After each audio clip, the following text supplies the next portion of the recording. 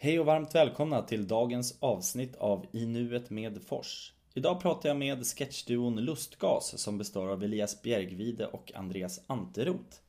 Elias är kursansvarig och kursledare på Presens. Han är även med i deras house team Booms och han spelar i föreställningen Mic Drop Your Life på Presens. Andreas studerar mimskådespeleri och är även med i improgruppen Break Improv. Sketchduon Lustgas spelar skriven humor utan rekvisita. Och vi pratar om hur de startade Lustgas, deras historia, hur de lärde känna varandra, hur bägge fann impron och vad träning i impro har gett deras duo. Vi pratar om deras brinnande intresse för humor och komik, om att skriva och analysera humor. Och vi pratar om vad gör någonting roligt och mycket mer kopplat till sketch, impro, humor, komik. Så här kommer dagens avsnitt med Lustgas.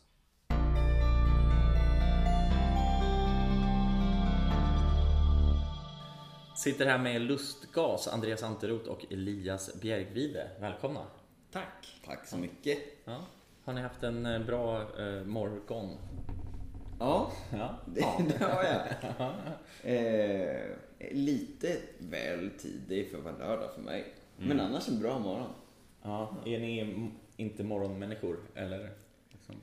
Nej, jag har räknat ut. Jag har alltid varit eller jag behöver mycket sömn i allmänhet sådär. Jag har alltid behövt gå och lägga mig innan resten av min familj. De lägger sig sådär vid 1-2 liksom varje dag. What? Det här visste inte jag om din familj. Visste jag, men din familj, okej. Ja. Vet Elias allt om din familj annars? Ja, Ja, men, skulle jag nog säga. vi har ändå jobbat ihop sedan 2011 typ. Så det är ändå ett tag. Och umgåtts privat också. De två. Men de jobbar eftermiddagar och kvällar och sådär, så de har liksom vänt lite på dygnet så. Men jag har känt mig som en kvällsmänniska för att jag blir så här. Om jag har en ledig dag, då sover jag ut på scen, eller liksom sover jag länge och sen så är jag seg och sen så typ framåt 6 då blir jag så här kreativ eller bara, jag vill gå ut och ta en promenad och sådär, då har det blivit mörkt. Men nu har jag insett att jag är en kvällsmänniska. Det är därför jag måste gå och lägga mig så tidigt, för annars blir morgnarna helt vidriga. Så om jag lägger mig på kvällen, då kan jag liksom manage morgonen. Om jag lägger mig vid 10, då klarar jag av att gå upp vid 8 liksom. Just det. Och för dig då? Alltså för mig är det mer, jag jobbar vanligt jobb nu. Så alla andra dagar måste ringa klockan 7. Så när det är lördag, då känns det ju skönt om det inte gör det. Det är mer det än någonting annat. Jag förstår. Och, du pluggar, men du jobbar också. Nej, jag pluggar inte. Nej, men vad säger jag? Du jobbar. Ja, du pekar bakom honom. Jag har inte glasögonen på mig, så jag ser inte vem som är vem av er. Nej, men du jobbar fulltid nu som fritidsledare. Exakt, ja. Och sen så är du även kursledare på Presens. Ja, exakt. Precis. Och spelar med house team och i föreställningen där. Just det. Och du pluggar mimlinjen. Mimskådespeleri, precis. På Teaterhögskolan här i Stockholm. Fulltid. Och utöver det så har ni då Lustgas som är er sketchduo. Ja, nu är det ju en sketchduo. Ja. Eller, det har ju varit en sketchduo ända sedan vi har hetat Lustgas. Som är sen 2015? 16 ja. Så vi har som sagt, vi träffades, eller vi började jobba ihop 2011. Men 2000 har gjort massa olika grejer, men inte haft ett namn för oss liksom, utan vi har haft namn på föreställningarna vi har gjort eller podden vi har haft eller så vidare. Men där vid 2016 då var vi så här, nej men nu behöver vi ett namn som grupp, och så valde vi Lustgas, och det var också då i och med att vi började spela sketcher på det sättet som vi gör nu. Men egentligen har vi alltid sett oss som en humorduo. Men eller inte då när vi började jobba, för då var vi en del av en grupp. Så det har varit ganska drygt när vi började arbetet. Men vi var så här, vi är en humorduo och del av den här gruppen, fast du var i en annan duo i den gruppen i sig, så det har varit lite konstigt. Men det var via trolleriet som vi liksom precis, för ni sa att ni har känt varandra sedan 2011. och er gemensamma bakgrund är trolleri. Exakt. Ja. Så att då träffades ni via det? Ja, alltså ungdomsverksamheten bland trollkarlar i Sverige är helt okej ändå. Trollkarlar är ju väldigt mycket ensamvargar i allmänhet. Så det finns ju väldigt många där ute som sitter hemma med YouTube och bara läser korttricks och visar för sina kompisar och sådär. Men de som söker sig då till Svensk Magisk Cirkel, som är Riksförbundet för trolleri, eller någon lokal förening som sen kanske leder dem vidare till Riksförbundet. Då har det här Riksförbundet, de har anordnat saker för ungdomar, mest för dem i Stockholm, men även lite grejer för folk från hela landet. Så vi träffades för första gången på träningsläger inför SM i trolleri typ 2011 där någonstans. Som är väldigt, väldigt roligt. Och träffas en massa unga trollkarlar och sen så uppträder man för varandra för att träna sina akter. Och vissa är väl bra och vissa är ju inte det. Och det är väldigt blandad nivå, för att eftersom barn har jättemycket tid och vuxna inte har det, så är ungdomar, det är väl så i många genrer, men det är liksom ungdomarna som är bland de bästa i Sverige. Sen finns det ju några vuxna som kanske vinner, men ofta är det liksom de som är juniorer som vinner vuxenkategorier också, eller i alla fall placerar sig bra liksom. Så att högsta nivån är ju väldigt hög. Och lägsta nivån är ju då barn som inte kan trolleri. Och det finns mycket grejer som vi såg där för länge sedan, som sen när vi började göra mer teateraktigt och sketch och spela karaktär och så här, att vi har kunnat hämta inspiration ifrån misslyckade försök till akter av andra unga trollkarlar, vilket kan kännas lite cyniskt på något sätt eller så här, men just, det var en specifik akt där han blev jättenervös. Han stod och, det var en liksom lite för vuxen 11-åring. Han såg lite för stor ut för sin ålder. Eller var 12 någonstans. Och han liksom svor för sig själv för att han var så rädd för att göra fel. Och alla som satt visste ju redan hur tricket gick till. Men han ville liksom inte skämma ut sig för de andra. Så han svor för sig själv och han gjorde liksom olika misstag. Och alla började skratta för det var så komiskt. Men han såg kanske inte det just då. Så han fortsatte ju bara tycka att det här var väldigt, väldigt jobbigt. Och min feedback efter den akten var: det här är något av det roligaste jag har sett. Och jag önskar att jag kunde göra det du gjorde, men jag tror inte jag kan det. För att det här var så genuint. Och det blev så kul. Och sen spolade vi fram till vi skulle göra föreställning på Åland. Så skrev vi en föreställning som handlade, skulle vi spela något som var lite mer teater och trolleri. Vi skulle spela karaktärer och så här. Och då var vi så här, nu kan vi göra den akten, så då gjorde vi det. Så jag har fått spela den killen. För då satte vi det i en kontext där det var en kille som skulle göra ett inträdesprov i en trolleriförening och så ändrade vi på lite saker liksom. Men hela grundidén var helt rippad ifrån det framträdandet. Jag spelade en föreställning med Peter Nordstrand och vi hade en inbjuden gäst som heter Rama Nicholas, som är från Australien, som är improvisatör och pedagog. Hon kommer nu på Improfest i höst.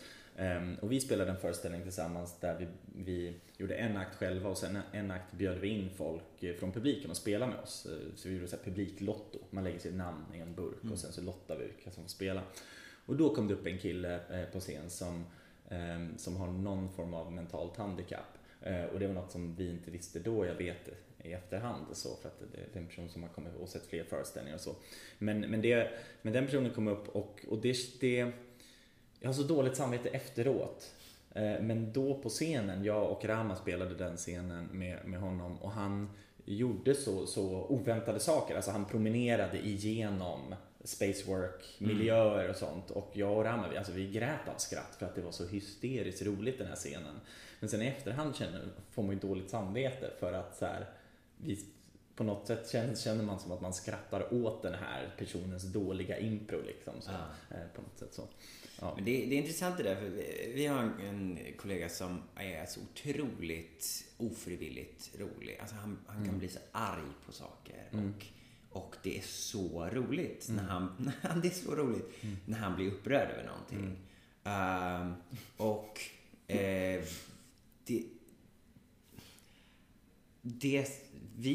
han såg ju att vi tyckte det var kul och han kunde ju gå igång på det då, men han var ju samtidigt kvar i känslan. Så han lärde ju sig delvis tygla det här och hur kan jag göra det här i ett sceniskt sammanhang liksom.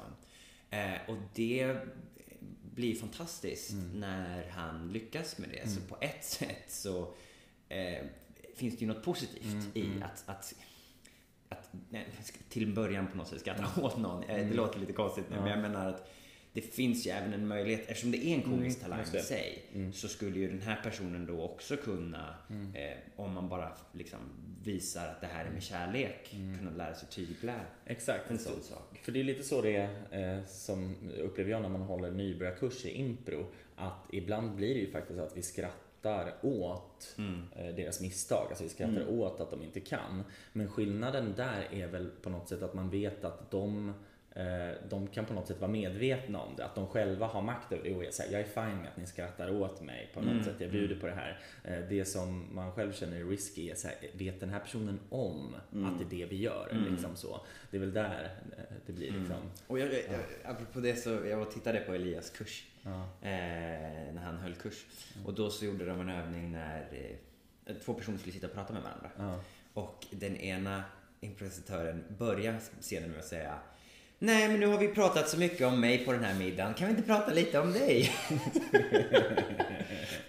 Och det var ju svinroligt. För att alla vet att det här är improvisatören som inte vill ha fokus i den här scenen. För att det liksom inte är en person som har spelat impro i 10 år och är så här, det här är inga problem för mig. Liksom. Och det var också, de skulle faktiskt prata om sig själva på riktigt. Just det. Det var inte heller, alltså, det var en övning där vi övade på att vara liksom verkliga och våga liksom spela sig själva och kunna liksom säga, hur ser det ut när två vanliga personer bara sitter och pratar, för att påminna sig om den grejen liksom. Så det var ändå roligt att säga, jag vill inte prata om mig, det känns lite awkward där framför. Det är kul för att vi vet att den känslan är genuin. Och en erfaren improvisatör skulle inte på samma sätt kunna göra det skämtet, för att den vet att det blir lite som en blockering, men också att det inte är genuint. Att den personen tycker inte det är jobbigt att sitta där. Och hon som gjorde det, hon gjorde det inte kanske, eller det var väl både och, men att så här, men fint när man... Jag måste säga apropå den här grejen, för jag upplever som liksom en person som älskar humor, lever i det liksom, och ser det omkring mig varje dag, att det händer att jag skrattar åt något någon säger eller gör, där de upplever det som att jag skrattar åt dem, och så blir jag så här, nej men jag hör ju att jag skrattar åt exakt det du gjorde, men jag förstår att du kanske inte menade att göra det du gjorde. Det var inte, du hade inte för avsikt att skapa den här humorn. Och det är inte dig jag skrattar åt, jag skrattar åt det du gjorde. Det du gjorde var väldigt kul. Sen var det inte meningen kanske. Och jag skrattar inte åt dig för att du var dum, utan för att det du sa var dumt. Och jag vet att du vet det om du hade tänkt efter, men nu när du sa det så var det roligt liksom. Men jag har upplevt att folk snarare tycker att man är dryg än att de säger, ja då förstår jag, du skrattade bara åt hur jag uttryckte mig för att det var kul, och det var inte någonting med mig som person eller ett angrepp, utan snarare blir folk så här, men det känns att du är lite taskig nu för du skrattar åt mig. Precis, och det är väl dels att folk olika gräns liksom, tycker att men du behöver väl inte skratta åt mig för det här, eller så här, det var väl inte så roligt att jag slog i huvudet i väggen liksom så. Vissa tycker sånt är skitkul, och vissa, alltså dels är det olika humor man kan ha liksom, men sen beror det också på hur mycket på något sätt empati man känner för personerna i fråga liksom. Det är väl lite som om man ser någon liksom snubbla på gatan, så kan det se jävligt roligt ut om man skrattar direkt, men om personen vänder sig om och man ser att den har slagit ut alla tänder och är blodig liksom, då skrattar man troligtvis inte längre, eller om man inte har väldigt morbid humor då i så fall. Men det är också det här att vi håller på med humor varje dag och ser liksom, tänk, vi har skapat liksom det är det som är vår profession på det sättet, att man har skapat sin hjärna kring att se alla de här sakerna. Det är så vi ser på världen. Och Jag vet ännu mer förut att Elias och jag kunde sitta och hitta på en rolig idé och säga att det här skulle kunna bli något kul av. Men sen om jag säger det till någon annan så förstår inte den vad som skulle kunna bli kul av det. För att när vi säger en setup så ser vi liksom 10 olika möjligheter det skulle kunna leda till och då kan man börja fundera på vilka 10 kan varje de 10 leda till och så börjar man se roliga grejer i huvudet, men det gör ju inte folk som inte tänker med humor. Jag har märkt samma sak när jag klipper film, att om jag gör ett projekt med någon så klipper jag en slask först och då kan det vara till exempel utan musik, jag kanske inte tagit bort ljudet, så om det säger att det ska vara en musikvideo liksom, så har man fortfarande kvar så här, gå lite till höger, sådana där ljud kvar. Och så visar jag det för någon och säger så här, det här är första utkast liksom, men jag tror kan det bli någonting, har du någon feedback? Och folk vet inte vad de ska säga, de bara, det här var ju konstigt bara. Och jag bara, okej, är den lagom lång liksom? Ja, och då tänker de så här, jag tyckte den var långtråkig här, men det är ju för att det var konstiga ljud och så. Alltså de kan liksom inte, de vet inte vilka saker ska jag ignorera och vilka saker är lagda där. Jag vet ju att okej, men de här sakerna, hur tajmingen sker här eller hur liksom det är lagt, men till exempel färgkorrigering eller liksom, så. Och sen så kommer jag någon vecka senare och har klippt färdigt och folk säger, jag kan inte förstå att det här kommer från det konstiga du visade mig innan liksom. Och det har att göra med att de inte kan filmklippning. Och på samma sätt att om man inte är så van vid att tänka humor, så om man säger någonting som skulle kunna bli roligt så skulle då kan inte de se det på samma sätt liksom. Har ni väldigt lik humor? Jag och Elias? Ja. Det är troligt. Ja, alltså det är svårt att veta när man har jag varit tillsammans, eller vad säga, så länge liksom. Huruvida att vi teamade upp för att vi hade liknande humor eller för att vi har liknande humor för att vi har jobbat ihop så länge. För om vi kollar på typ hur vi skriver sketch liksom, där så har vi en väldigt specifik stil och det finns, jag kan inte säga att den kommer från den ena eller den andra, utan den stilen har vi jobbat fram tillsammans och varje sketch vi skriver finns det ingen liksom författare till, utan de har vi skrivit tillsammans. Absolut. Så den typen av humor, där är det liksom, det vi gör, då går det inte att säga så här, men det där är typiskt Elias. Men det finns vissa grejer, vissa typer av skämt som jag älskar, trippla liksom slut på sketcher. Jag använder sig av alla punchlines istället för bara en liksom. Det tycker jag är roligt och sådär, men det finns ju sådana små bitar, men i humorn i stort så är det väl ganska lika. Sen finns det vissa saker som den ena gillar mer. Så. Du sa något fint någon gång att när vi har skrivit en sketch som bara en av oss har skrivit, så brukar den inte kännas som färdig. Alltså om vi kommer med en idé och sen skriver jag ett manus där jag ändrar lite på idén och hittar på någonting, så det känns inte som lustgas liksom. Men vi vet ju när en sketch är färdig, och när den är färdig då har vi båda liksom gett exakt lika mycket liksom kärlek till den. Så ni börjar med trolleri och där börjar ni finna liksom varandra, alltså tycker det är kul att jobba ihop eller? Ja, alltså, kort rundown då. Alltså, vi gjorde vi hade varit den här trollerigruppen och i det så märkte vi att så här, för alla skulle skriva manus olika akter, det skulle skrivas mellangrejer och så märkte vi att så här, men det var vi två som hade lättast för att skriva manusgrejerna till trolleriföreställningen. Vi fick också uppgift att göra det. Vi hade lite olika uppgifter i gruppen. Och det kom väl av att det var vi som ville det och gillade det liksom. Jag känner ju er primärt från impron. När kom impron in i bilden? Började ni skriva saker innan impro, och varför började ni med impro och hur är den storyn kopplad? Ja, men jag kan dra fram till impron då. Vi var med i den här trollerigruppen. Vi märkte att vi gillade att jobba ihop. Vi startade en podd ihop. Efter att Andreas hade under månader sagt: jag skulle vilja starta en podd, men jag har ingen att starta med.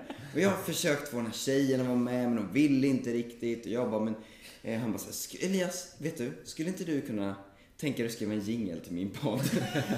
Jo, men det kan jag göra. Jag gör den i GarageBand här på min telefon. Jag har gjort en jingle till dig nu, Andreas. Här är den. Tack så mycket. Det är synd bara att ingen kan vara med i podden. Vill inte. Nu när vi har den här jingeln. Om det bara fanns någon. Jag hoppas du hittar någon snart. För vi kände inte varandra så bra. Vi hade gjort den här Magician with Balls-grejen och det där. Och nu hade vi var kompisar. Vi hade inget projekt tillsammans just nu som var något. Och vi ringdes ibland och så här tjötade för att vi var kompisar, men vi kände inte varandra så bra liksom. Nej, och Elias bodde på Gotland och jag bodde i Stockholm, så att vi sågs inte så mycket, utan det var att vi hördes, liksom, ringdes varje vecka typ. Men, ja, till slut då så kom jag inte på det, utan en annan kompis till mig sa, varför har du inte frågat Elias? Och så frågade jag, alltså, skulle du ens vara intresserad? Jag vet inte, min kompis sa att jag skulle fråga dig, men jag vet inte, eller du är inte intresserad, va? Eller? Och då sa Elias, jag är jätteglad, jag har väntat på att du ska fråga. Så startade vi den. Och det är roligt för att det här var 2013. Och 2012 kom, alltså 2010 började jag lyssna på poddar. Och då var det fortfarande radioprogram i Sverige som blev poddar. Sen startade ju liksom poddarna, alltså Alex och Sigge och Filip Fredrik. Alex och Sigge var kanske lite senare, men TS Knas och sådär. Så det lyssnade jag på. Och det kändes som att podden var på väg upp. Och sen kom 2013 och då kändes det som att det dalade lite. Alltså 2012 var sånt riktigt poddår liksom. Så vi startade den där podden och var så här, 2013 där. Ja, 2013 startade vi den där och var så här, poddar är nog på väg utåt liksom. Och sen 2014 så startade Värvet, tror jag, och alltså allting bara tog fart, och idag är det ju hur mycket som helst liksom. Men då körde vi den där podden i 2 år. Och vi hade inga lyssnare sådär. Vi hade 50 lyssnare typ i 2 år. Och första veckorna var det så här, vi har 50 lyssnare. Och sen ett halvår in så var det så här, fortfarande bara 50 lyssnare. Och sen efter 2 år var det så här, vi är 50 pers som fortfarande de är kvar. Det har gått 2 år. Vi körde varje vecka och vi körde oftast över Skype. Och det var där vi hittade vår gemensamma komiska timing. Alltså rytmen hittade vi där. Vi visste ju vad vi tyckte var roligt, men att vi lärde oss att riffa med varandra där. Vi lärde oss att bygga på varandras idéer liksom. Och om man, jag reflekterade sen så efter jag hade börjat med impro, vi ska komma dit och snart, men efter jag hade börjat med impro så lyssnade jag tillbaka på något gammalt avsnitt där vi gjorde impro-liknande grejer. Vi gjorde så här, vi recenserade filmer vi inte hade sett. Så vi sa en film och sen så berättade vi vad vi trodde att den handlade om. Och sen så gav vi den betyg utifrån vår påhittade handling. Och så lyssnade jag på det här liksom 2 år efter jag hade börjat med impro. Och spelade föreställningar och så här. Och sen så lyssnade jag och så var jag så här, om jag bara hade liksom kunnat något om impro, då vid det här tillfället då hade jag nog sagt så här. Och 1 sekund senare så sa jag det. Och var så här, men okej, men då antingen har jag fortfarande inte lärt mig något mer eller så hade jag en känsla för det redan innan jag liksom.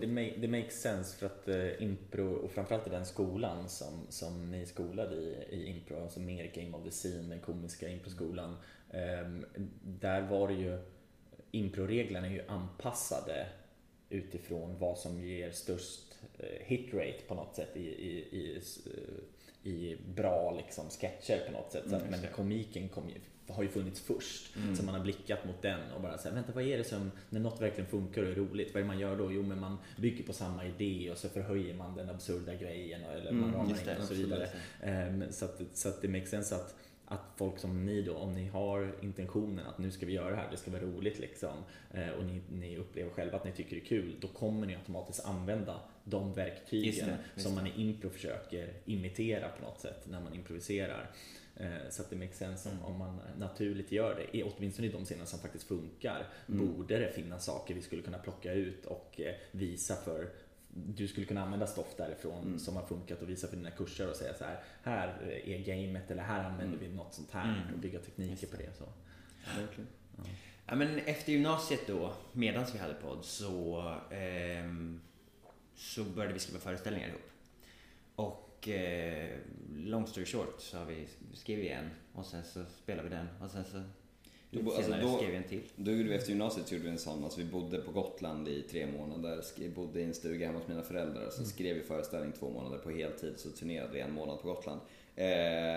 Vilket inte var ett projekt som inbringade våra plånböcker särskilt mycket lycka, men utvecklade oss jättemycket. Det var väl, alltså det är en liten om jag ska vara nostalgisk i någon tid i mitt liv där jag kände att det där var ändå liksom, that was something äkta liksom. Det är ju något, jag har nämnt det tidigare i podden också, gruppen Primalimpro kommer upp många gånger. Jag antar att det är min liknande sån. Vi körde inte liksom 2 månaders camp på det sättet, men vi hade en period innan vår första långform vi körde där vi repade. Men vi hade vår fasta tid 2 dagar i veckan, och det blev ofta att vi körde uppåt liksom, alltså det skulle vara typ 3 timmar, men det blev ofta alltså uppåt 5-6 timmar. Och sen så bokade vi också helgrep ganska ofta där vi körde heldagar, lördag, söndag. Så man upplevde att under ett halvår till ett år något sånt, så var det verkligen bara mata liksom så, och vi alla gick från relativa nybörjare på något sätt till mer åt semiprofessionellt håll så. Och det är verkligen sånt som är übernostalgiskt. Om jag skulle se tillbaka på det och verkligen att det fanns filmat från rep och sånt, så skulle jag nog bli så här: oj, nivån var nog ganska mycket lägre än det här skimret, jag minns det liksom, och det kanske inte alls var lika kul alltid, och det kanske inte så, men jag minns det verkligen som att här var vi det är något så här, man är ett flow på något sätt, man är så i det som betyder så mycket. Och alltså, verkligen, vi hade ju tränat på det innan, men att ännu mer här, att ska du göra någonting så behöver du börja med det, och sen så behöver du avsluta det. Ska du skriva en sketch så måste du komma till en punkt där du säger: nu är sketchen färdig. Och här, vi hade gjort det innan, här skulle vi skriva en föreställning som, den blev ju alltså 100 minuter, vi strök lite, sen blev det väl 95.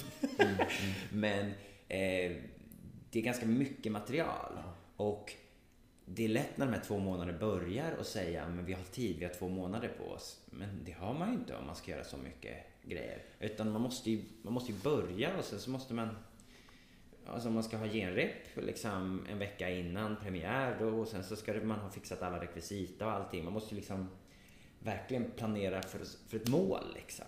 Vi skrev hela föreställningen första veckan. Ja, ett liksom alltså, ramverk. Ja, och det var i princip nästan exakt som föreställningen blev sen, förutom att de individuella akterna ändrade liksom i innehåll. Men självaste liksom ramen för föreställningen var liksom klar första veckan. Hade ni någon tydlig metod för hur ni skulle skriva då? Vi har fascinerats över det många gånger. Vi hade ju en metod, men vi hade inte lärt oss någon metod riktigt. Utan Jag hade gjort en turné innan med en regissör som heter Daniel Lindström, så vi hade gjort en Gotlandsturné 1,5 år tidigare. Så det här skulle vara som en lite fristående uppföljare på det. Och i den föreställningen var det liksom lite revykänsla, det var trolleriakter med olika, det var inte olika karaktärer, men jag hade lite olika kläder liksom. Det var, för han var lite så, kom från revy, jag hade gjort lite olika saker. Så jag hade lite olika kläder i olika akter, men jag var alltid mig själv. Så är det vissa grejer som var tillbakablickar på mitt eget liv, så ibland alltså påhittade tillbakablickar. Så det var lite blandat liksom, svåra trolleri och lite humor och så, eller det där liksom. Så vi hade den som grund och gjorde som en fortsättning på det. Men sen så tittade du på det och såg så här: hur kan vi göra en meta-plot twist i den här föreställningen ungefär. Men så vi skrev utkastet på alla. Och hur kan jag komma in, för i det här läget så var det Elias som var namnet. För att vi skulle uppträda på Gotland, och han hade gjort den här föreställningen då innan. Så det här var en uppföljare, så liksom affischen var en bild på honom och en liten bild på mig. Sen innehållsmässigt så var vi ju lika mycket. Jag var väl lite mer, men du hade också ett större vilja av att regissera. Ja. Du hade ju mer en huvudrollskänsla, men du liksom, var ju att det med. kretsade kring dig. Så det var också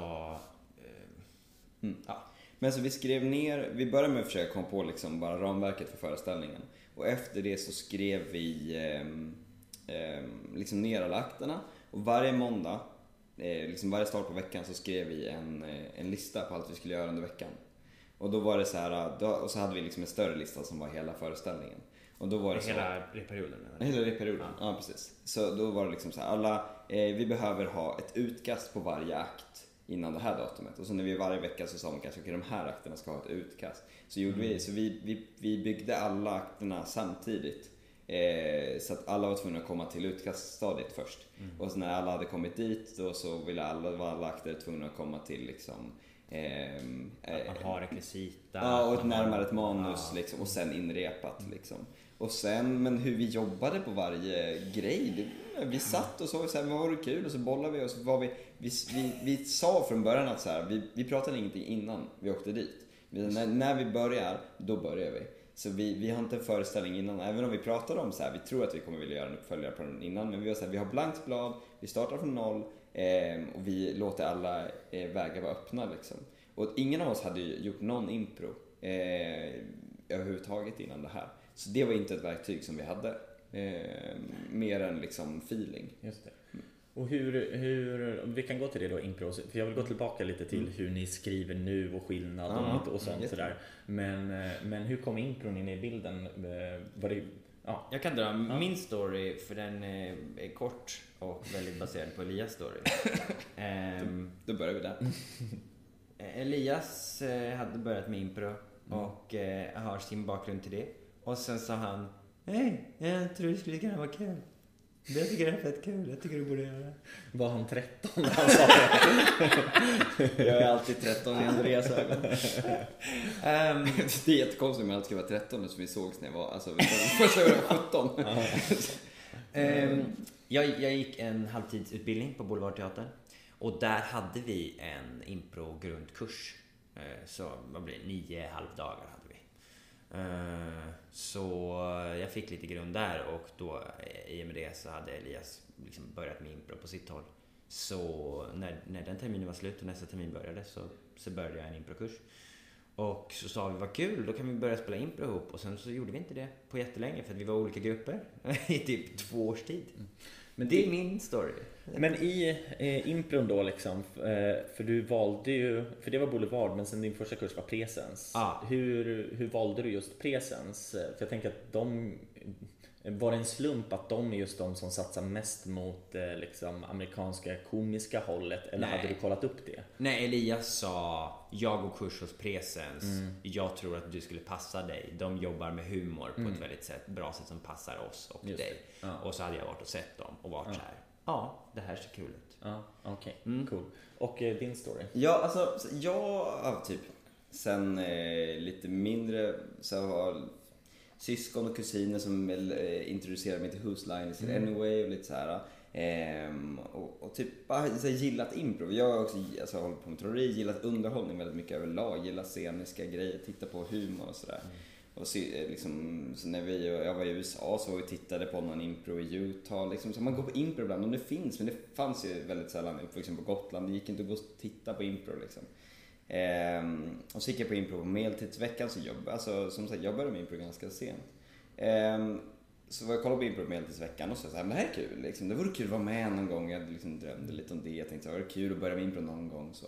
Och sen så var en gycklargrupp där som först var Erik med där ett år, eller såg honom ett år och var så här från presens och var så här, shit, han är jäkligt rolig.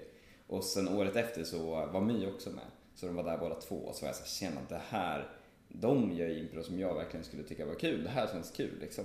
Så jag försökte snacka med dem och så, alltså, jag håller på lite med underhållning. Måste jag gå liksom, vad tycker ni, vad borde jag gå för kurs och lite sådär. Och det är ju typ precis efter det här som du och jag ses. På din brors bröllop. Exakt. Och jag vet att du håller på med impro och ställer dig samma fråga. Du säger också att jag borde gå någon slags nybörjarkurs någonstans. Vid det här tillfället hade presens inga nybörjarkurser. Så jag går en nybörjarkurs hos Improstudion. Tycker det är kul liksom. Har det jätteroligt så. Och det här är precis efter vi har spelat vår föreställning. Vår första föreställning. Så eftersom jag var där och spelade igår så kommer jag tänka på det. Då spelade vi vår första föreställning spelade vi ett halvår senare då på Improstudion för våra Stockholmsvänner. Och det var för att jag hade gått kurs. Exakt, det stämmer. Och sen så träffade Erik mig på medeltidsveckan sommaren efter, och så var de så här, men kom och gå en avancerad kurs för oss liksom. Då hade de bara avancerade kurser. Och det roliga här är att när jag kommer dit och ska gå min första kurs, det är samtidigt som de bestämmer sig för att börja fokusera på den amerikanska långformen. För de har varit där och tittat, de känner sig att det här var roligare att göra än det vi håller på med just nu. Vi skulle vilja ändra riktning. Så jag går en av de första kurserna som de har i den här typen av format. Där det liksom, de börjar jobba upp så här, men hur lär vi ut det här och vad är det här liksom? Och så. Vilket var, jag minns det som otroligt svårt. Alltså från att ha gått en nybörjarkurs där allting var roligt hela tiden till att gå och liksom bara springa in i en vägg varje kväll liksom. Och bara så här, så. Och vi var en ganska liten grupp. Men när den kursen avslutades så hade vi svinroligt och då var jag så här, kände att det här är jättekul och jag insåg direkt att jag liksom tyckte det var roligare med sketchdelen av impro snarare än kortformsformaten och så här. Jag hittade mycket mer glädje i det fria och att få hitta på vad som helst liksom. Och sen efter det så blev det en ledig plats i House Team och då så fick jag komma upp dit direkt. Och sen så har jag varit hos Presen sen dess liksom, och varit med i House Team och sen så börjat hålla kurser och liksom, så har det utvecklats där liksom. Så det är egentligen den enda impro-grunden jag har är liksom från den teatern och nu så håller jag kurser där och så här. Och det är jättestor skillnad nu på hur kurssystemet ser ut jämfört med när jag började då. För nu finns det en massa olika metoder och tankar om hur vi ska lära ut de här grejerna som inte fanns då när jag började liksom. När du började, för att Erik och My, de körde ju liksom, det var ju fortfarande att de kallar det impro comedy, alltså det när de på något sätt, de jobbade en gång i tiden på Company och sen så lämnade de där och under den perioden, både på Company men även efter så var det väldigt hårt såhär, vi kör impro comedy och då var det ju väldigt inspirerat av Improvaganza eller Whose Line Is It Anyway. Så, och sen så, som jag har hört storyn, så var det bland annat Anders Häggström som tipsade om liksom UCB på något sätt, eller om det var att de hade funnit det och han tipsade om boken, eller det finns något, men jag tror något åt det hållet. Ja, och då tänker jag att i början så är det ganska självklart om man ändrar ett helt kurssystem till nu ska vi testa det här, då är det verkligen att man så här, man får lista ut vägarna, både de pedagogiskt men även gruppen och liksom hela verksamheten. Och det ibland är ju det att det som du säger, det är mer utmanande för att det finns inte tydligt, utan man springer in i en vägg ibland. Och det kan vara väldigt svårt.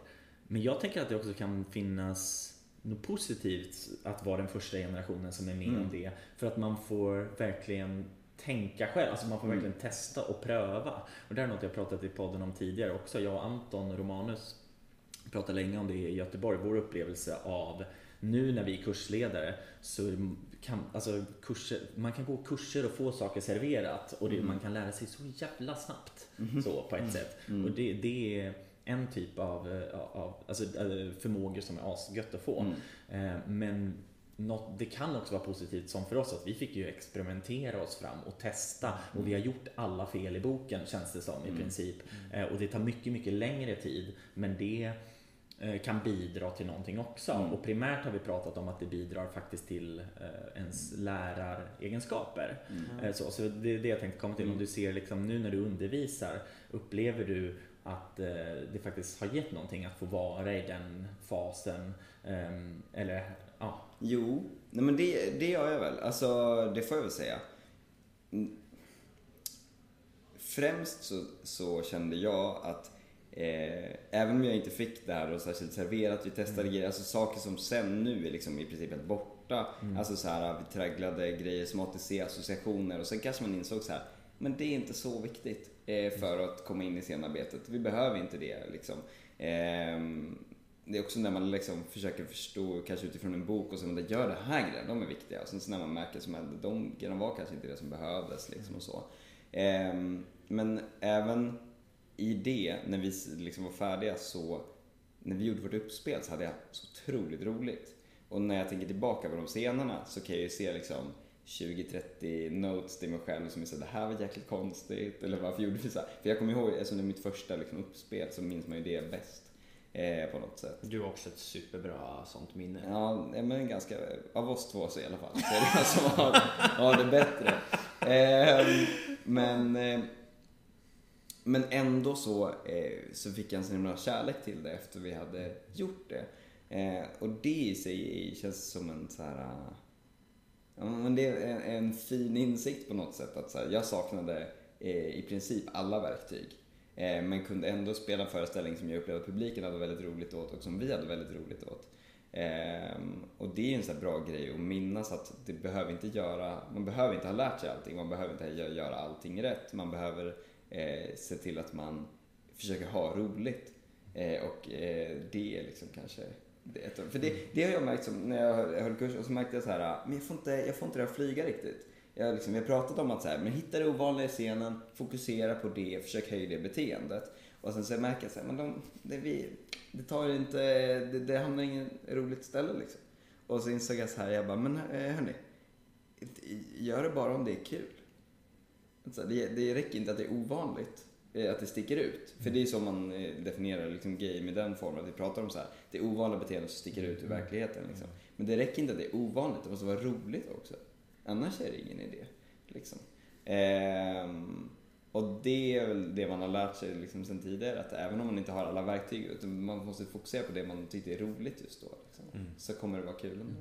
Jag tänker att det påminner lite då om ditt sätt i början då med impro, att utforska, påminner lite om hur ni också utforskade att skriva sketch liksom, att det också är på något sätt väldigt utforskande, självlärt, experimenterande.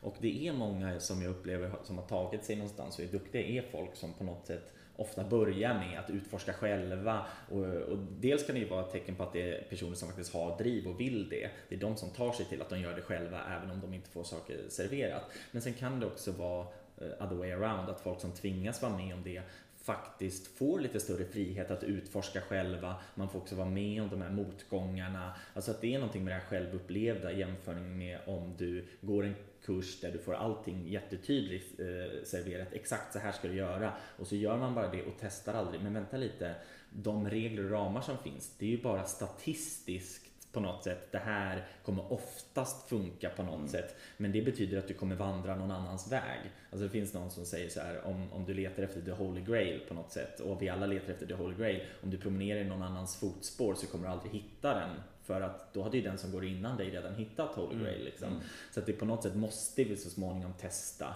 och det är det som är som game of the scene. Man kan prata om det på ett sätt, och det gjorde vi som när du gick in på skolan för mig och vi började köra. Det kom några scener där som jag hade svårt att formulera utifrån game of the scene principer liksom. Men vänta lite, för här hade vi faktiskt 2 olika games som samspelar på något sätt, och det var de som hade rollen av att vara straight i den här scenen var faktiskt konstigare än den andra. Alltså att det på något sätt men det var svinroligt så.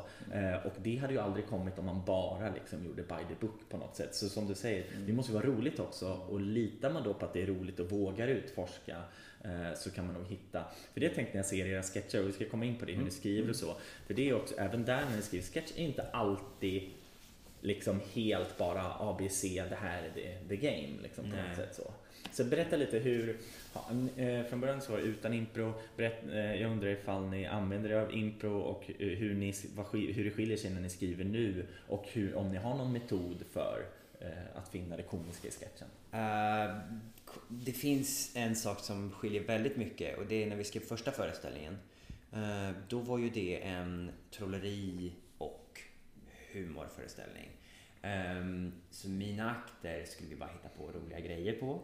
Och på Elias akter, så de flesta så byggde det på att vi hade något form av trolleritrick. Och det finns inte hur många trolleritrick som helst i världen. Det finns ganska många. Och så finns det några som används jättemycket mer än alla andra för att de är enkla och tydliga och bra. Verkligen. Det är lite jazzstandards liksom. Ja, verkligen. Så är det. Och det har sina för- och nackdelar. Och man kan diskutera hur mycket som helst kring de sakerna. Men då får du ju en jättetydlig ram att utgå från. Att säga, okej, men det som ska hända det är att det här ägget ska flyttas därifrån dit. Och det måste jag ha en presentation på, och det som är metoden, det är att jag har 2 ägg och de måste jag rita likadant på. Jag hittar bara på världens statistik just nu. Och därför så måste jag ha en penna och rita på det här sättet. Den måste jag liksom inkorporera i den presentationen jag väljer. De här grejerna kommer jag inte runt liksom. Hur kan vi hitta någonting? Och för oss har det varit viktigt då, hur kan vi hitta någonting unikt? Hur kan vi hitta en presentation som ingen annan har gjort? Det var ju den naturliga ingången för oss att jobba med i trolleri. Och så jobbar man ju inte i impro, för att impro är ju alltid unikt, för det är alltid en ny scen till exempel. Eller teater, för att det är liksom, Men i trolleri, eftersom så många gör så likadant, mycket för att ramen är så hård som den är, så var vi tvungna att liksom vrida och vända kring de sakerna. Och när vi skrev vår andra föreställning då, den här föreställningen som utspelar sig på en trolleriförening. Då ville vi skriva liksom någon form av story arc. Vad är det som händer på den här föreningen? Vilka är karaktärerna som finns där? Och hur interagerar de med varandra? Då hade vi lite mer det att utgå ifrån. Men där hittar vi mer den här sketchiga känslan. För det var ju ändå, vi var ju bara 2 personer som kunde göra saker. Så det var ju i princip bara 2 persons akter. Men även när vi skrev det här skulle jag då vilja säga att så här, och det stämmer väl överens med hur vi jobbat tidigare och också delvis hur vi jobbar med sketch nu, är att främst så sitter vi och bollar idéer. Och sen viss del så kanske man då säger så här, men testa den idén på golvet eller kör någonting. Men främst så sitter vi och säger, men vilka personer skulle kunna finnas här? Vad skulle vi kunna ha på en förening? Vad finns det för olika typer av personer i en förening? Eller vad har vi sett för olika saker? Man bollar, man säger, så skriver man ner idéer och sen så går man tillbaka till idéer, så bollar man mer kring dem och sen så hittar man liksom så här, tänk om det också var så här liksom. Så hittar man något kul och så riffar man lite på det och sen ser man hur mycket man kan behålla av det typ.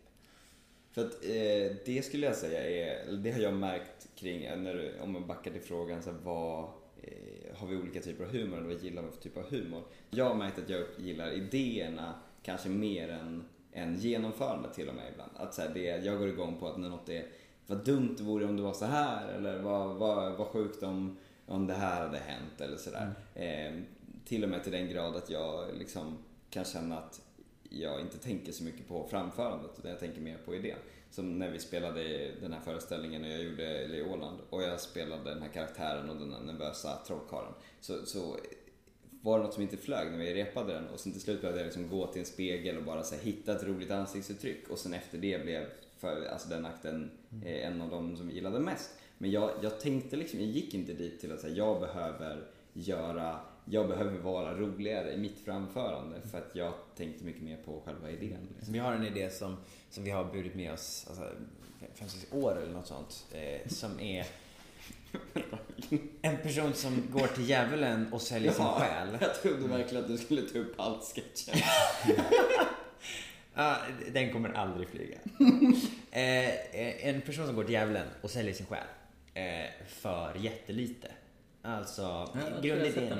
Ja, vi har spelat den. Grundidén var en person som ska lära sig spela gitarr och så liksom blir han helt okej liksom.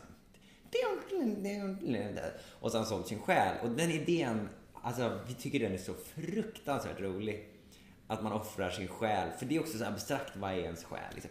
Och vi har försökt sätta den här i så många olika situationer i olika humormedier liksom. Kan man göra det som berättelse eller en sketch eller så här. Vi får den liksom inte att flyga för att så fort du liksom börjar peta in ord för att berätta idén så är det inte, då är den inte koncist nog liksom.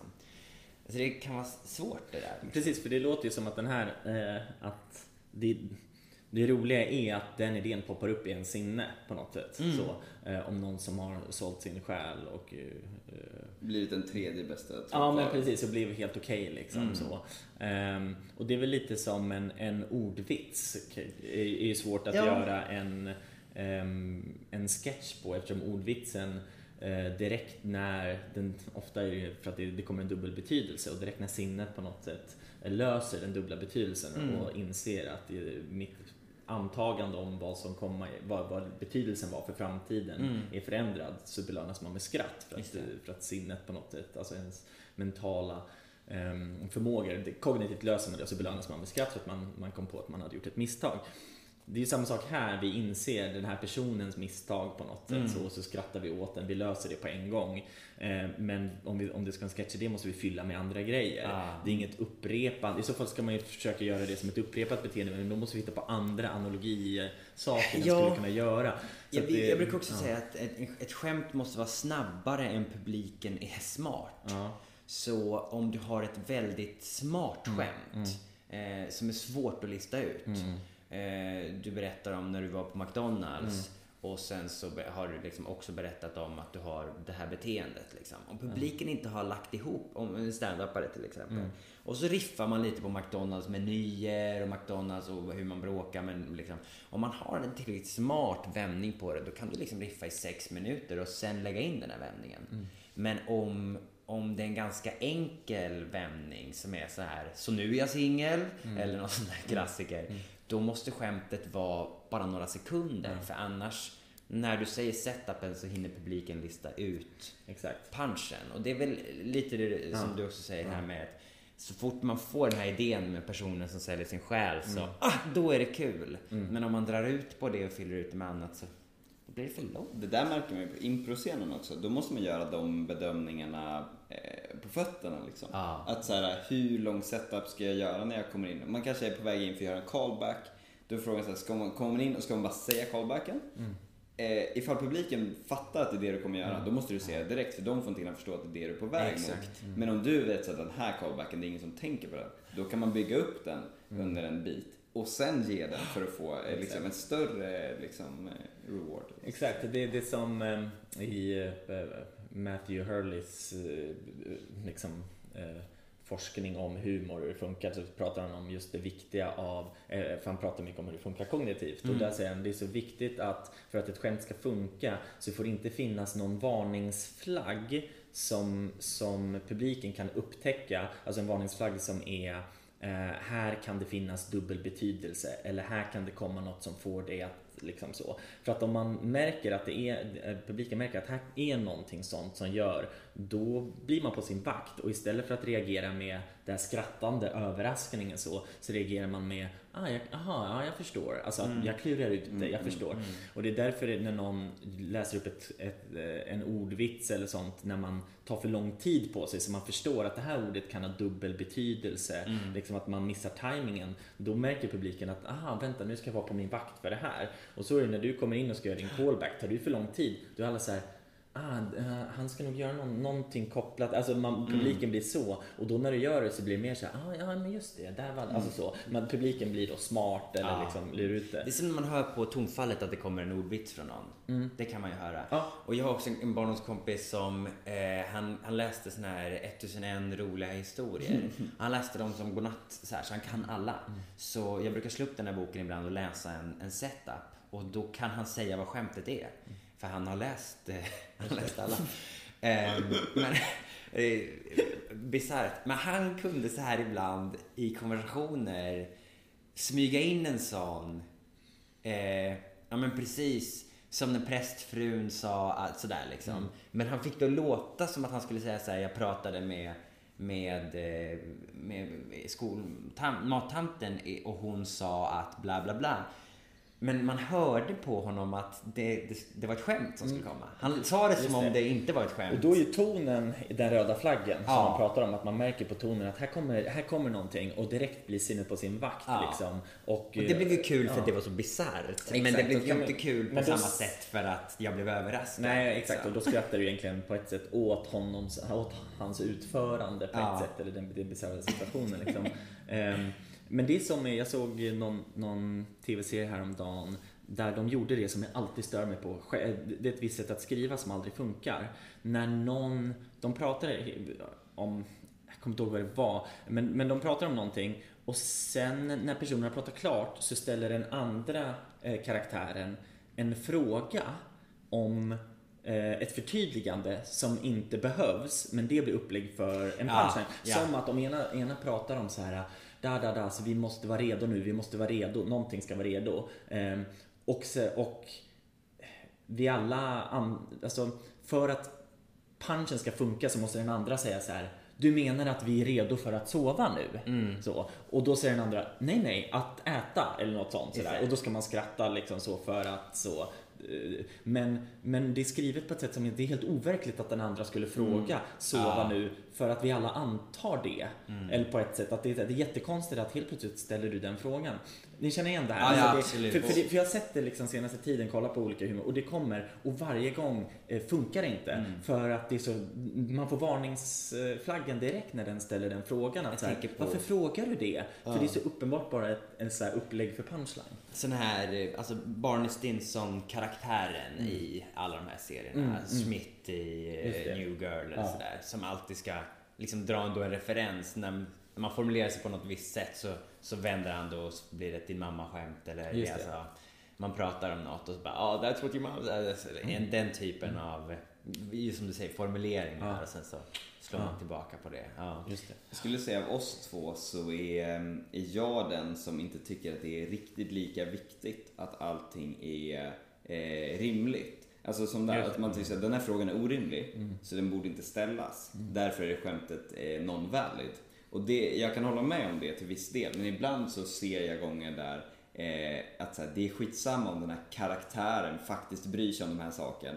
Om den gör så här så kommer det bli kul. För att det här är inte skådespeleri. Men jag håller med, det finns en liten övergång som du brukar prata om som är att jag hittar ju på karaktären så jag kan hitta på att karaktären beter sig på det sättet. Exakt. Så brukar du säga. Ja, jag brukar säga så. För att jag stör mig ibland när jag jobbar med kurser som säger, nej men det känns som att den här karaktären hade med där. Och det är lite så här, men alltså du hittar ju på den. Du kan ju hitta på att den här karaktären faktiskt gör så, för att det kan vara vilken historisk händelse som helst som gör att den det är lite quick fix. Det är en quick fix, men vad jag skulle säga bara för förtydligande är att jag håller med dig.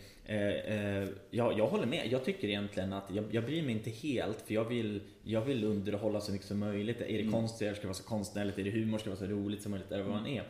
Och är det då så att den här karaktären, den måste säga det här, vilket är lite orimligt att den säger så, då tycker jag man gör det. På samma sätt som jag är för i impro att man kan sätta replik på vem var vad på en replik. Och ibland låter det lite clunky när man gör det.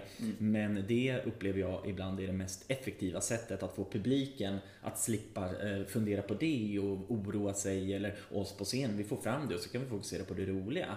Och det låter kanske lite overkligt, men då offrar jag det liksom. Men det, i det här exemplet är just det att när det är skrivet på det sättet, så det är egentligen inte kanske att det är orimligt att den frågar som är problemet. Problemet är att det blir så uppenbart att här är på väg mot en punchline att man inte skrattar. Så att då är det ju snarare att man skulle behöva skriva det på något annat sätt. Så. Jag tänkte på att nu pratar du både om så här att de knasar genomföranden och så här, det är inte det som jag liksom lägger i första rummet oftast, och så här, det här med ordvitsar på scenen och så att och som sketch våra största förebilder för att skriva sketch liksom, när vi var så här, shit, man kan göra den här grejen och bara skriva korta bitar på scen liksom, det är Pyjamaman.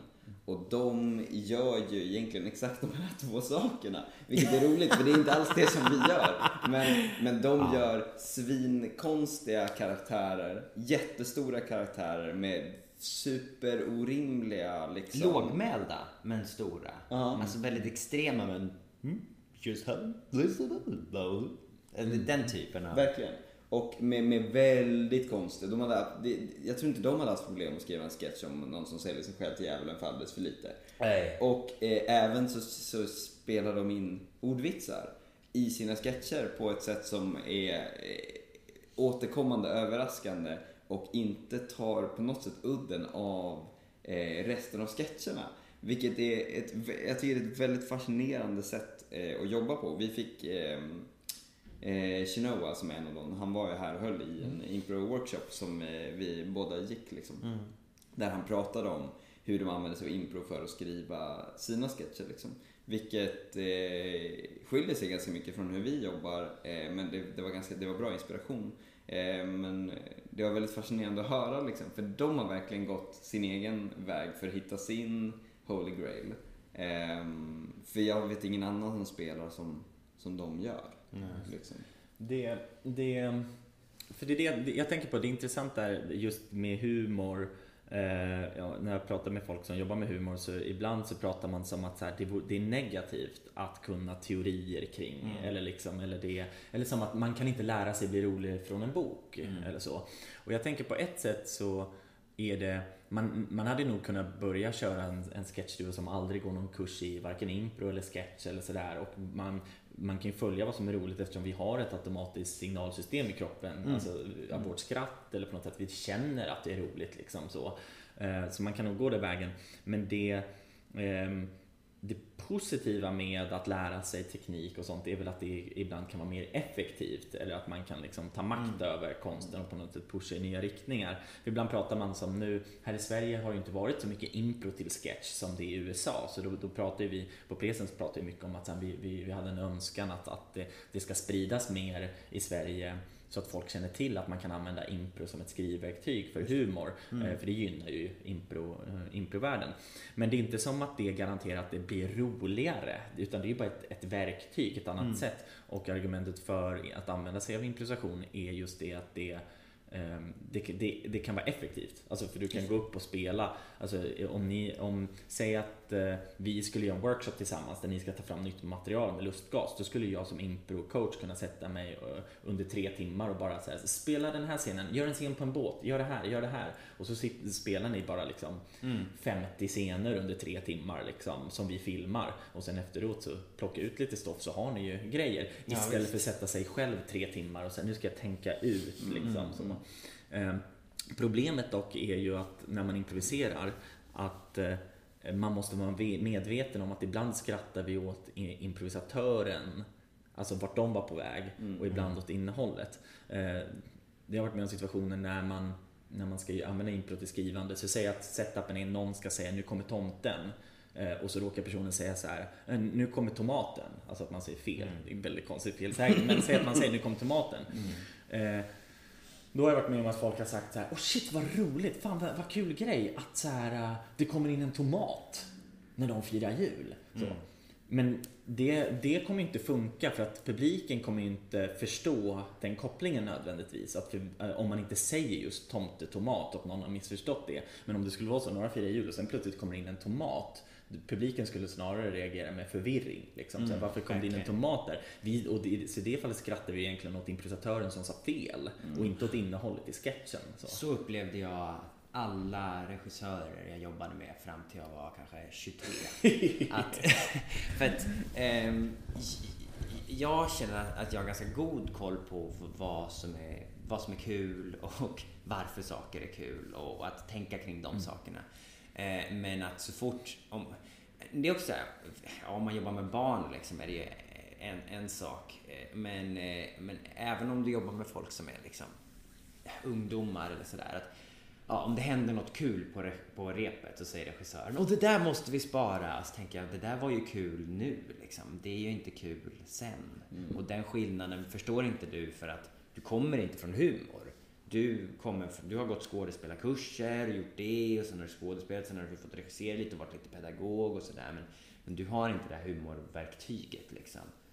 Och det är väldigt nödvändigt att analysera, som du säger. Ofta som vi skrattar tills vi gråter när vi repar, när vi håller på att skriva material.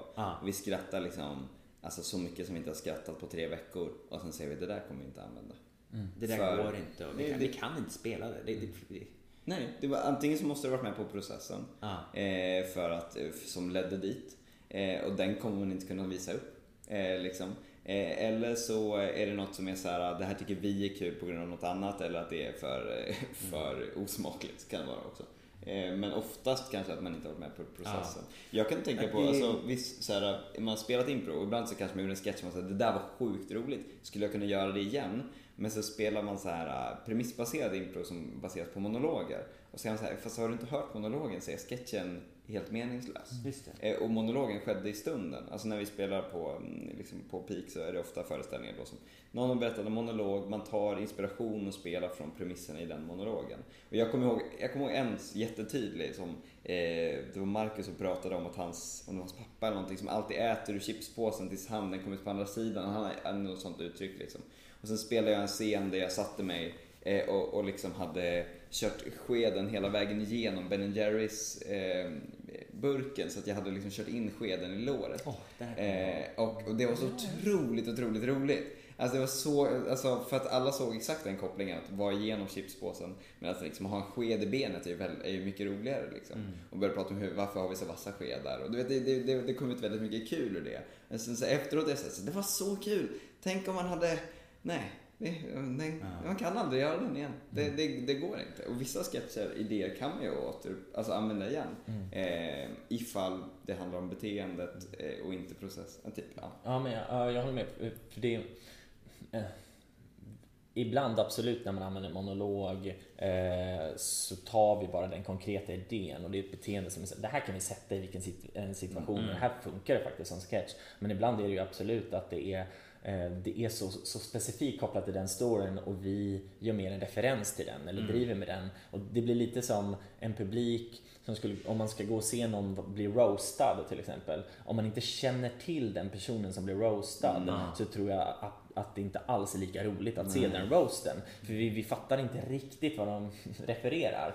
Och lite är det här att vi får den monologen, då har vi den bakgrundsinformationen på något sätt, att vi hajar vad man driver med liksom. Det är väl därför ibland när jag undervisar den typen av plocka från en monolog, plocka en premiss, att jag vill att man inte ska packa om för mycket. Alltså gör man analogi på det, att man tar det komiska beteendet men sätter det i en helt annan karaktär och situation, så måste det vara supertydligt det beteendedraget så att man inte liksom ändrar det. Annars så gillar jag att använda typ samma vem var vad eller sådär, just för att vi inte ska ändrar vi både vem var vad och så vänder vi om beteendet till någon motsatt grej och så ändrar det då blir det så här, det här var roligt på något sätt för publiken men vi förstår inte riktigt, alltså man är lite förvirrad. Och då är det viktigt att använda typ ordagrant samma repliker. Exakt. Till exempel. Det är ju ofta nybörjare tänker att oj, det blir kanske tråkigt om jag använder ordagrant samma repliker. Jag hittar på lite nytt. Jag skulle vilja säga att det där är lätt en av de sakerna som jag som improvisatör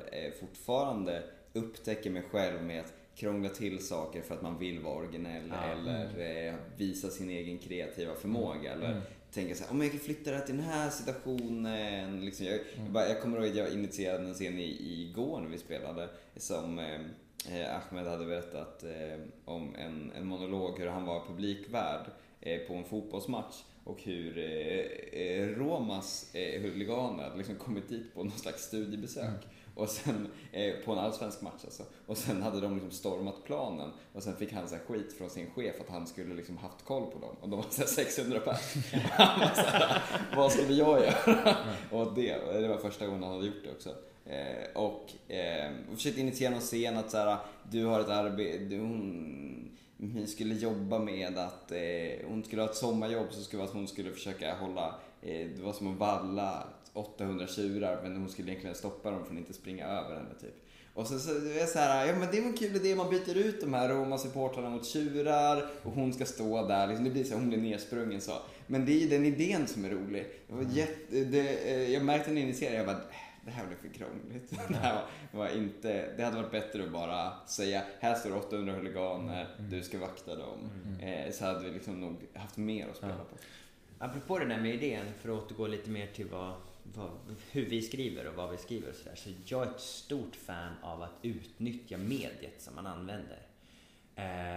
Så vi till exempel, vi spelar sketcher helt utan rekvisita och helt utan scenografi och helt utan kostym, precis som en impro-scen.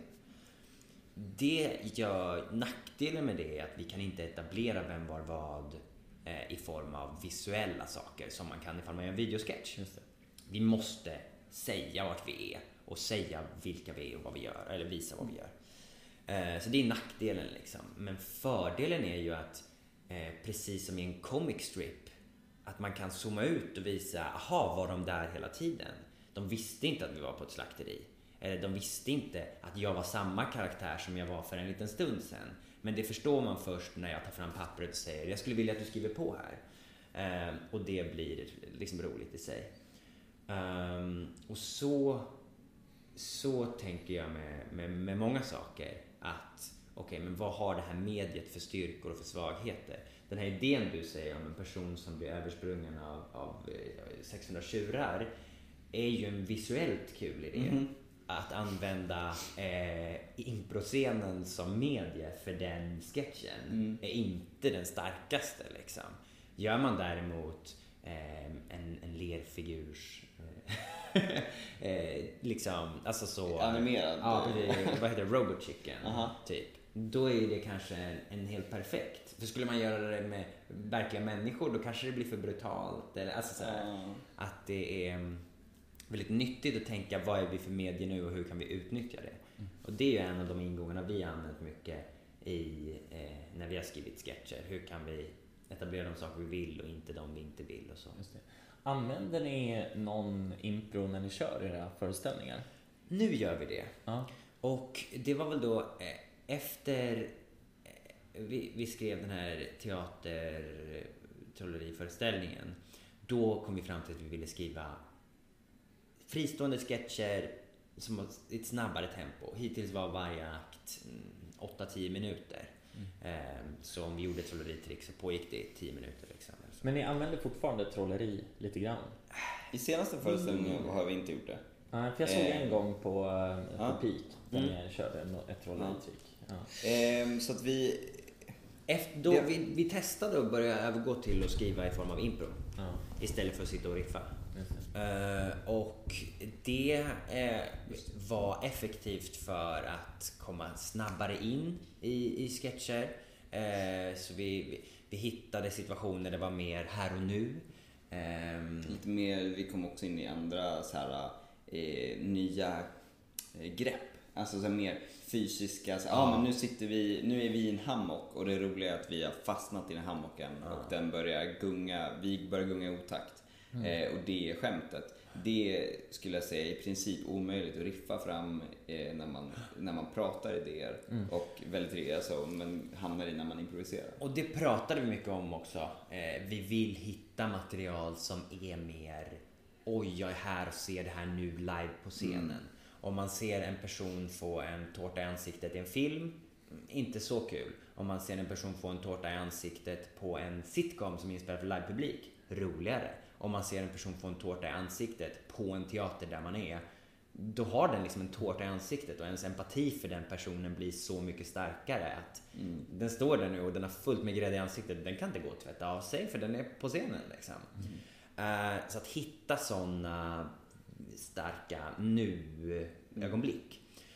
Och då har vi blivit mer fysiska, mer starka uttryck, liksom och karaktärer och så. Och vi har imprat mycket för att få fram de sakerna. Och det har gjort att det är svårt att kombinera med trolleri eftersom trolleri bygger på att du har en ram. Du måste nästan börja med en idé för att du kan inte improvisera. Det här är tricket som ska hända liksom. Man kan improvisera fram när man har en idé men man kan inte liksom... Men trolleri är ju, man kanske inte kallar det humorform, men det är väldigt mycket, eller av det trolleri jag har sett så är det väldigt många som använder sig av humor på något sätt, så för att bara på något sätt göra det. Kanske vissa är svinbra på och sådär, men många verkar ändå använda sig av det, så det finns någon slags koppling.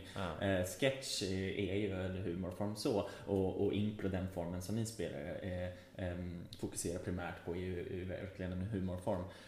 Det känns ju som att typ stand-up är det sista liksom, som är en annan tydlig liksom. Är det något ni har varit inne, har ni testat det? Är det något ni har funderat på? Är det något ni använder er av? Jag också, apropå med impro, vilka verktyg vi har fått från det, att när vi skrev vår första föreställning så hade vi ju inte dem, men vi hade ju massa verktyg. Vi visste ju att om du liksom heightening i en situation gör en situation roligare.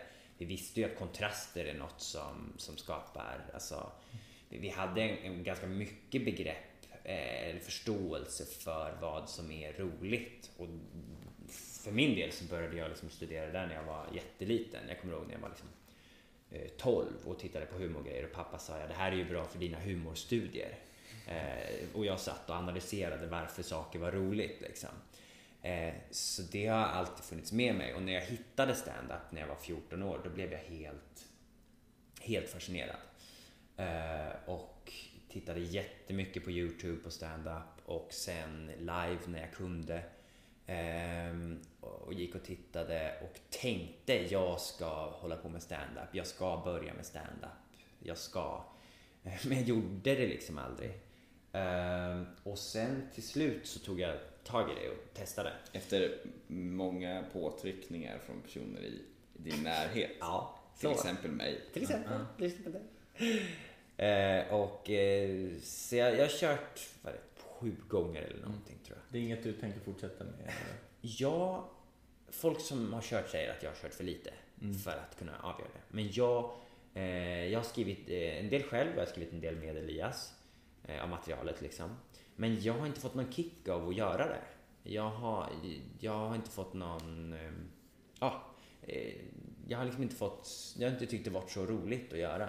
Och Det har inte funnits någon anledning för mig att utforska det mer då när jag har liksom former som jag får kick av. Alltså jag kan spela impro och få kick, jag kan spela sketch och få kick, och de ligger så pass nära till hands att det är inte jag skulle vilja spela på Dramaten, men det kommer jag aldrig kunna göra, utan det här är grejer jag kan göra hela tiden.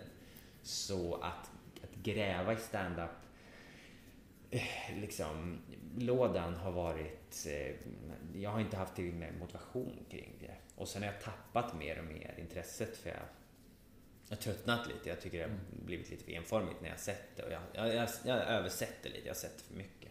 Har du kört stand-up? Jag har testat 2 gånger.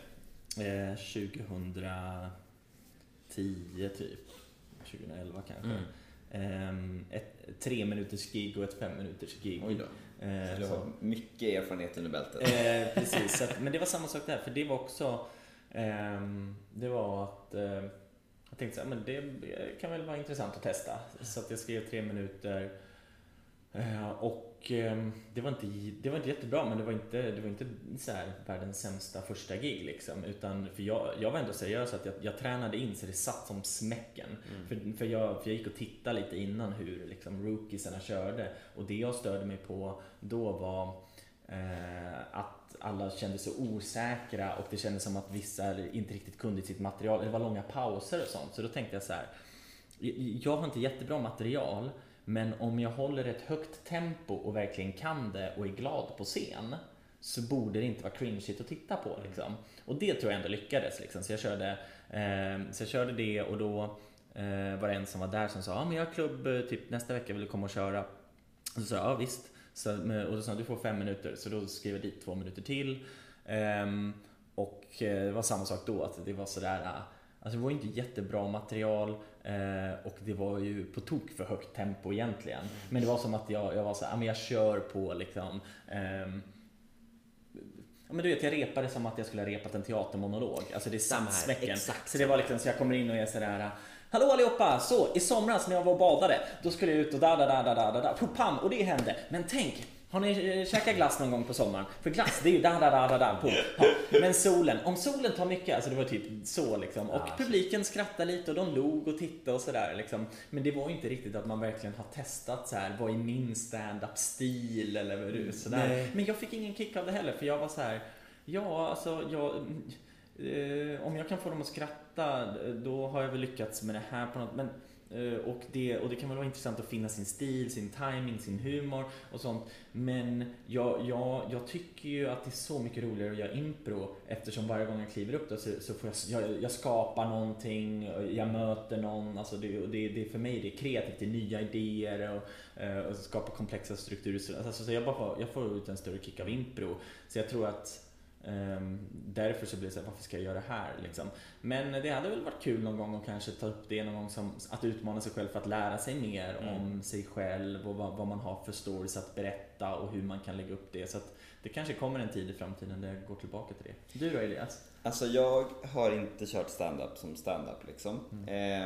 Däremot så är ganska nyligen, eller okej, det är typ 2 år sedan eller någonting, men jag gjorde jag fick ett trolleri-gig på, för det är, alltså, jag håller fortfarande på med trolleri. Andreas har försökt sluta under en längre tid och i princip lyckats. Det låter som en missbrukare. Nej, men nu har jag inte gjort det på väldigt länge, så att, liksom, och det enda du har gjort är ju när vi har gjort grejer, och då är det mest jag som gör trolleriet. Men jag jobbar fortfarande med det liksom. Och jag hade ett jobb på en så stor kyrkokonferens liksom. Det var sådär 1500 pers i publiken, storskärmar liksom sådär. Och då var jag så, nu ska jag skriva specifika skämt till det här framträdandet som passar in och så att jag får ett tajta mellansnack. Och det tyckte jag var väldigt roligt. Och det tyckte jag var ganska kul att säga skämt jag hade skrivit. Jag funderar på det, alltså eftersom jag inte tycker så mycket om idéerna när du kör stand-up så kan du få säga idéerna utan att behöva ta ansvar för hur de ska visas upp. Ja, verkligen. Alltså, så att på ett sätt så kanske det skulle passa mig. Ja, vi är konfart också. Ja. Och det har ju varit lite åt det hållet. Det har jag också gjort. Jag har ibland liksom, framförallt när jag höll på med musik, så var det att jag ofta tog på mig att vara konferenser. Och då skrev jag ju in vissa skämt och liksom ibland kunde jag göra nästan karaktärer eller liksom små. Så det tyckte jag var ganska kul. Men det kanske var just det att det var så här: nu är det inte stand-up med den pressen, utan jag ska bara prata och få programmet att gå vidare. Men är jag rolig så blir det bara en extra bonus liksom. Nej, men, och jag ska snart jobba mindre på dagtid, för jag ska byta jobb, och då ska jag liksom också förhoppningsvis göra mer av trolleriet i planen. Jag ska börja försöka liksom sälja det mer aktivt och jobba med det, och då tror jag att jag kommer också jobba med just de här bitarna, alltså skriva bra mellansnack, skriva skämt liksom. Så det är ändå någonting som jag tror att jag kommer ägna mig lite mer åt, och det tycker jag tycker det känns spännande. För jag tror det är lite samma sak om jag tänker på Andreas, när du liksom gjorde dina stand-up-grejer, att så här, det kändes som att du skrev stand-up som man skulle skriva stand-up. Jag tänkte också säga det. Det var verkligen en hybrid av vad vill jag säga / vad kommer jag på och hur ska man göra. Som gjorde att jag inte riktigt kände att jag var mig själv på scenen. Och nu när vi har, alltså när man börjar jobba så mycket med komisk röst, jobba med så här, vad tycker jag är kul och hur kan jag jobba liksom.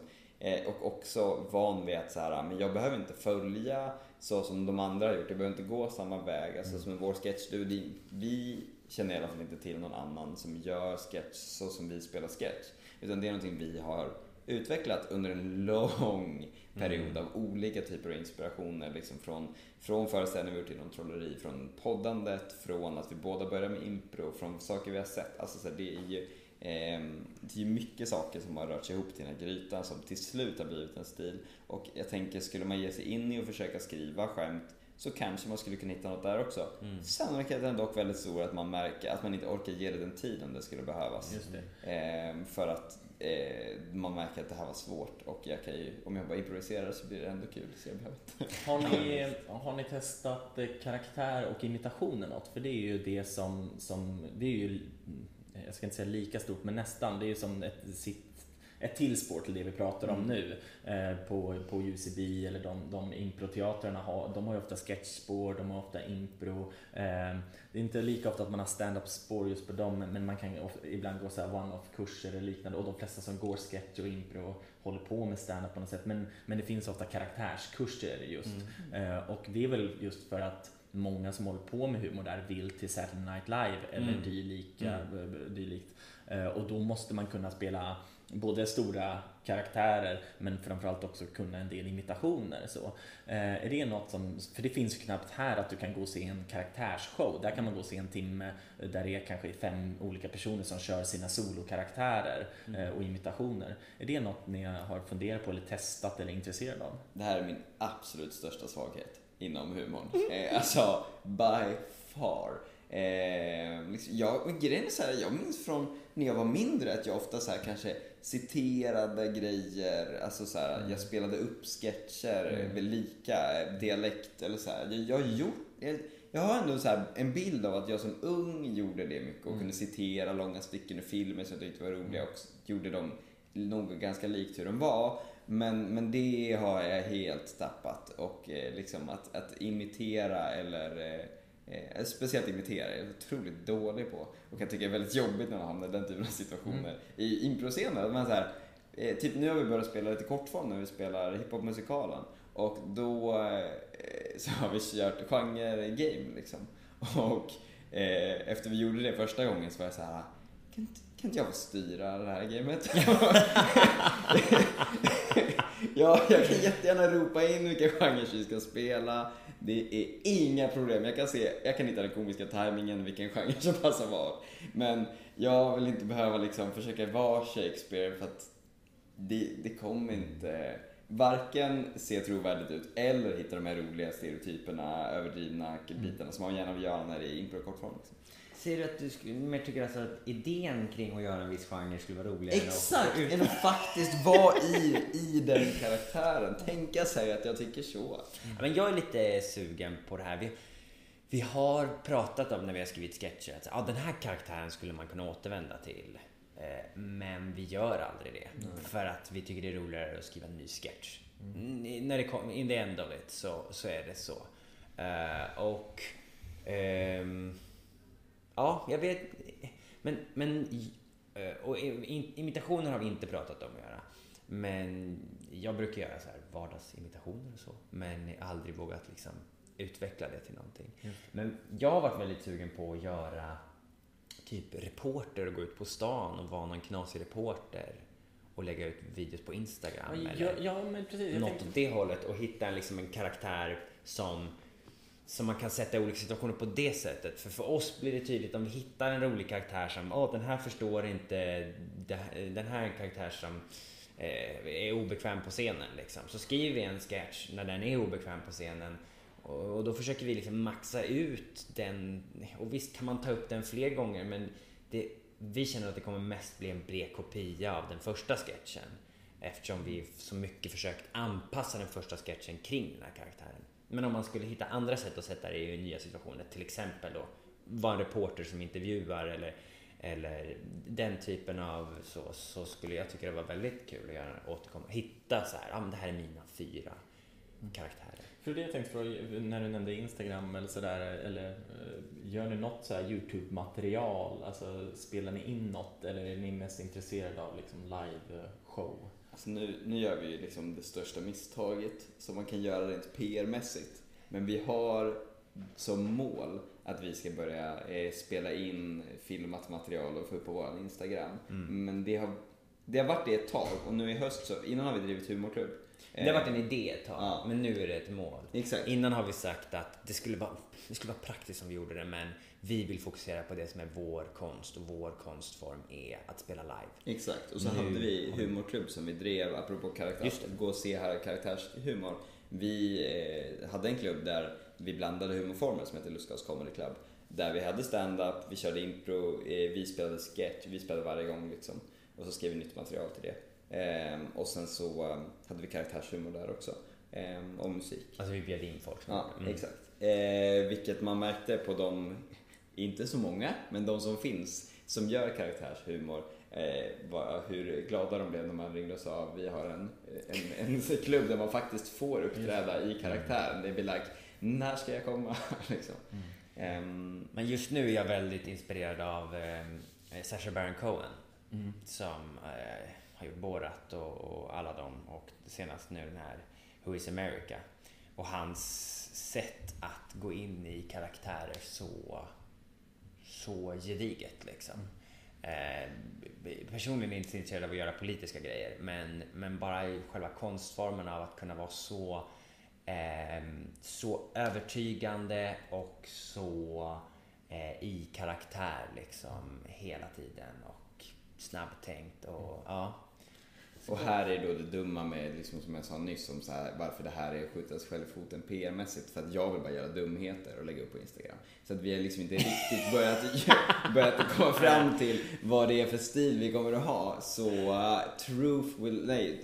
future will tell. Time will tell, truth will tell. Men det är i alla fall planet, och så har vi planet. Vad har ni för ambition med Lustgas då, eller era privata humorkarriärer? Vill ni liksom ha det som en kul grej ni fortsätter med lite, eller är det så här, det här ska vi satsa på, vi vill jobba fulltid med Lustgas, eller vi vill jobba som improvisatör, sketch, magiker, vad det nu är liksom? Alltså jag känner inte att vi måste jobba heltid med Lustgas, men om man kanske vartannat år åker runt med en helt ny föreställning för slutsålda teatrar över hela Sverige, så skulle det vara fine. Sen så om man behöver göra lite annat däremellan, så är väl det okej. Men om vi pratar dröm snarare än affärsplan. Också att alla i hela världen börjar prata svenska, så att man kan åka utomlands ibland. Just det. Det skulle vara det vore väldigt praktiskt. Man får större möjlighet också till mängden folk som skulle kunna intressera sig för en. Att jag blir avundsjuk på folk i USA som är så här, har en jätteobskyr humor som typ, aldrig skulle kunna leva på det. Och sen så bara, jag pratar engelska, så folk över hela världen ser mina YouTube-grejer, och plötsligt har man så här 40 000, och det är liksom en fanbase som går att göra något med. Men om det bara hade varit liksom i Sverige så hade det varit 13 personer liksom. Det är ju alltså jag kan tycka den här är svårt för att det kan låta lite så bittert eller någonting. Men det ligger någonting i det att så här, du behöver inte som svensk så behöver du inte konsumera personer som pratar på svenska. Du kan ju konsumera vad du vill. Så alla svenskar kommer alltid att ha möjligheten att välja bort någon som pratar svenska för någon som pratar engelska. Så där har man på något sätt en nackdel liksom. Hade det varit så här, men alla svenskar pratar svenska, så de är bara 9 miljoner, men det är your crowd, så du har inte så många att bråka med. För ni är också bara 9 miljoner som kommer, eller 10 miljoner som kommer att skapa content. Då blir det ju samma spelplan liksom. Men det är ju inte så eftersom alla konsumerar engelska.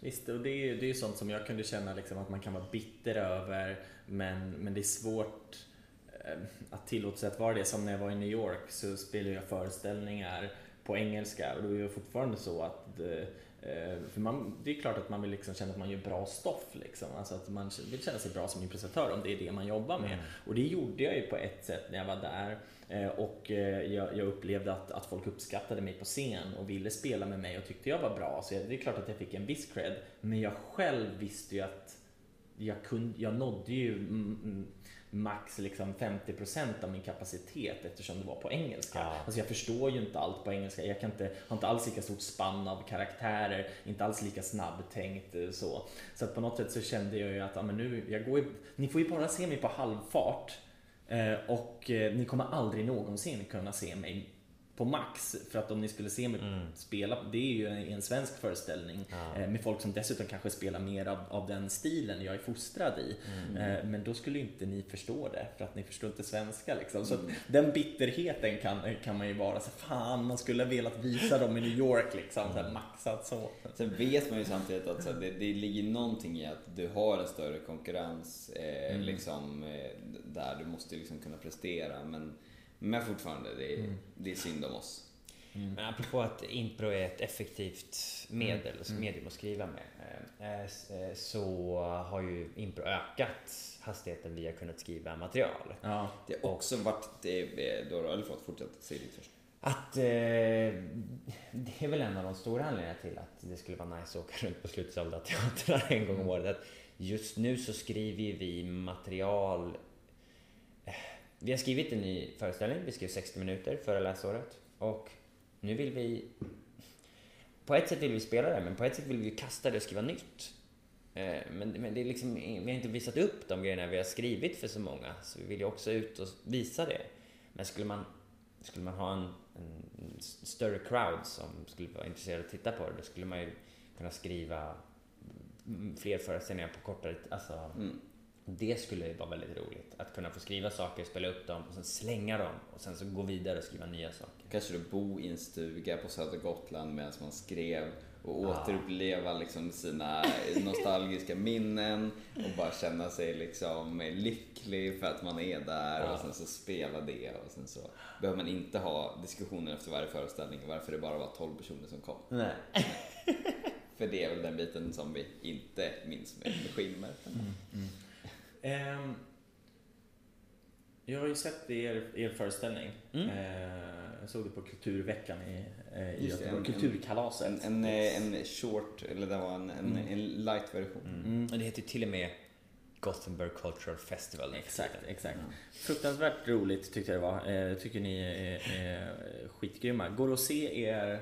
Ska ni köra den någonting under hösten? Känner ni något nytt? Vad kan man se er om man vill gå och se Lustgas? Vi kommer nog spela den någon gång i vår. Exakt när vet vi inte riktigt nu. Men man får jättegärna följa oss på Instagram eller Facebook för att få den typen av information. Vi kommer spela den i så fall i Stockholm till att börja med. Och sen får vi se. Våra vanligaste spelplatser är väl Stockholm, Gotland, Göteborg, Uppsala typ. Ja, typ så. Men jag tänker förhoppningsvis kommer folk få se mycket av er i framtiden. Alltså jag tycker ni är skitgrymma. Och får man fråga, alltså bara eftersom du var och såg oss, liksom, vad har du för reflektioner över alltså inte, jag vill inte ha notes, men jag var nyfiken på vad hade du för upplevelse av, liksom, av stilen, eller så här, är det något du känner att du har sett på andra ställen, eller är det något som du känner är så här, ja men det här känns som de där grejerna jag sett, eller den här typen av personer skulle vara intresserade av att se den här föreställningen? Jag tyckte det kändes som att det var något som träffade alltså ganska mycket en bred publik, men med relativt ung publik så. Alltså kändes ju liksom på något sätt fräscht. Det var inte sådär liksom någon mossig gubbhumor sådär. Och där har vi ju verkligen fått jobba, för att när vi började så skrev vi bygdegårdsföreställningar för landsbygden på Gotland. Just det. Så att det var ett lite annat tempo. Även om vi i den gjorde en metaakt kring där vi spelade en svinkonstig troleriakt med kommentatorspåret på, där jag och Andreas som... alltså som en DVD-skiva att man sätter på kommentatorspår. Ja, vi hade alltså våra röster i högtalarna här som kritiserade akten som jag gjorde på scen medan vi gjorde den. Liksom, och 55-60-åringar från liksom en obskyr socken sitter och skrattar åt det. Det var en väldigt fascinerande grej. Så här, vi lyckades faktiskt få dem att förstå vad som var kul med det här. För det här känns väldigt, väldigt smalt. Men annars det var mycket bredare, och det är ju mycket så här, snabbare och lite mer, det här tycker vi är det roligaste just nu. Ja, men det känns som att ni har en unik, jag känner inte till så många andra liksom, sketchgrupper överlag i Sverige som spelar live-sketch. Jag vet heller inte det, och framförallt inte duos. Och det finns ju revymänniskor. Exakt, så är det absolut. Men jag tänker ju att alltså jag spår ju en lysande framtid för er, för att om ni fortsätter med impro-sketch och allt som ni gör nu, och ni är unga vuxna liksom, ni är i framtiden framför er, så är det klart att så här, att det den erfarenhet. Jag tror ju alltid att så här, bra kvalitet så småningom tränger igenom så, och ni borde ju definitivt få möjlighet att spela på, alltså som Lunds Comedy Festival och andra typer av humorfestivaler och liknande scener. Hoppas jag plockar upp det för att ni gör så bra material, och fortsätter ni i den andan så kommer det absolut slå igenom, och jag tror att man kommer se det lite överallt. Men ni har ju en egen stil, och det som jag ser fram emot att se är väl än mer liksom, att man finner så här, shit, det här ser jag inte någon annanstans. Det här är verkligen, ni känner varandra så väl, och ni kan ta sketchidéer till ett ställe som om man hade skrivit för någon annan hade varit svårt, för man hajar inte riktigt, men ni är med på det. Och även skulle vara kul att se om ni får in än mer liksom, men det är ju för att jag gillar improvisation då, men att få in än mer vissa moment som känns än mer så här, ja men här är de verkligen impromässigt, så att varje föreställning publiken också vet så här, ja men de här kan verkligen gå iväg liksom, det kan bli en 15 minuters bit liksom, som är improviserad, eller liksom varje show är unik och liksom så. Vi hade en rolig idé som bygger ju på att man har en fanbase. Men att man skulle ha som grej att varje gång vi spelar en föreställning så sätter man, det börjar 19:00, så kör man en halvtimme innan, så kör man nytt material som man inte riktigt har slipat färdigt än liksom. Men man går inte ut med det någonstans. Så när folk kommer och säger, oj shit, har du börjat? Och så sätter de och tittar lite.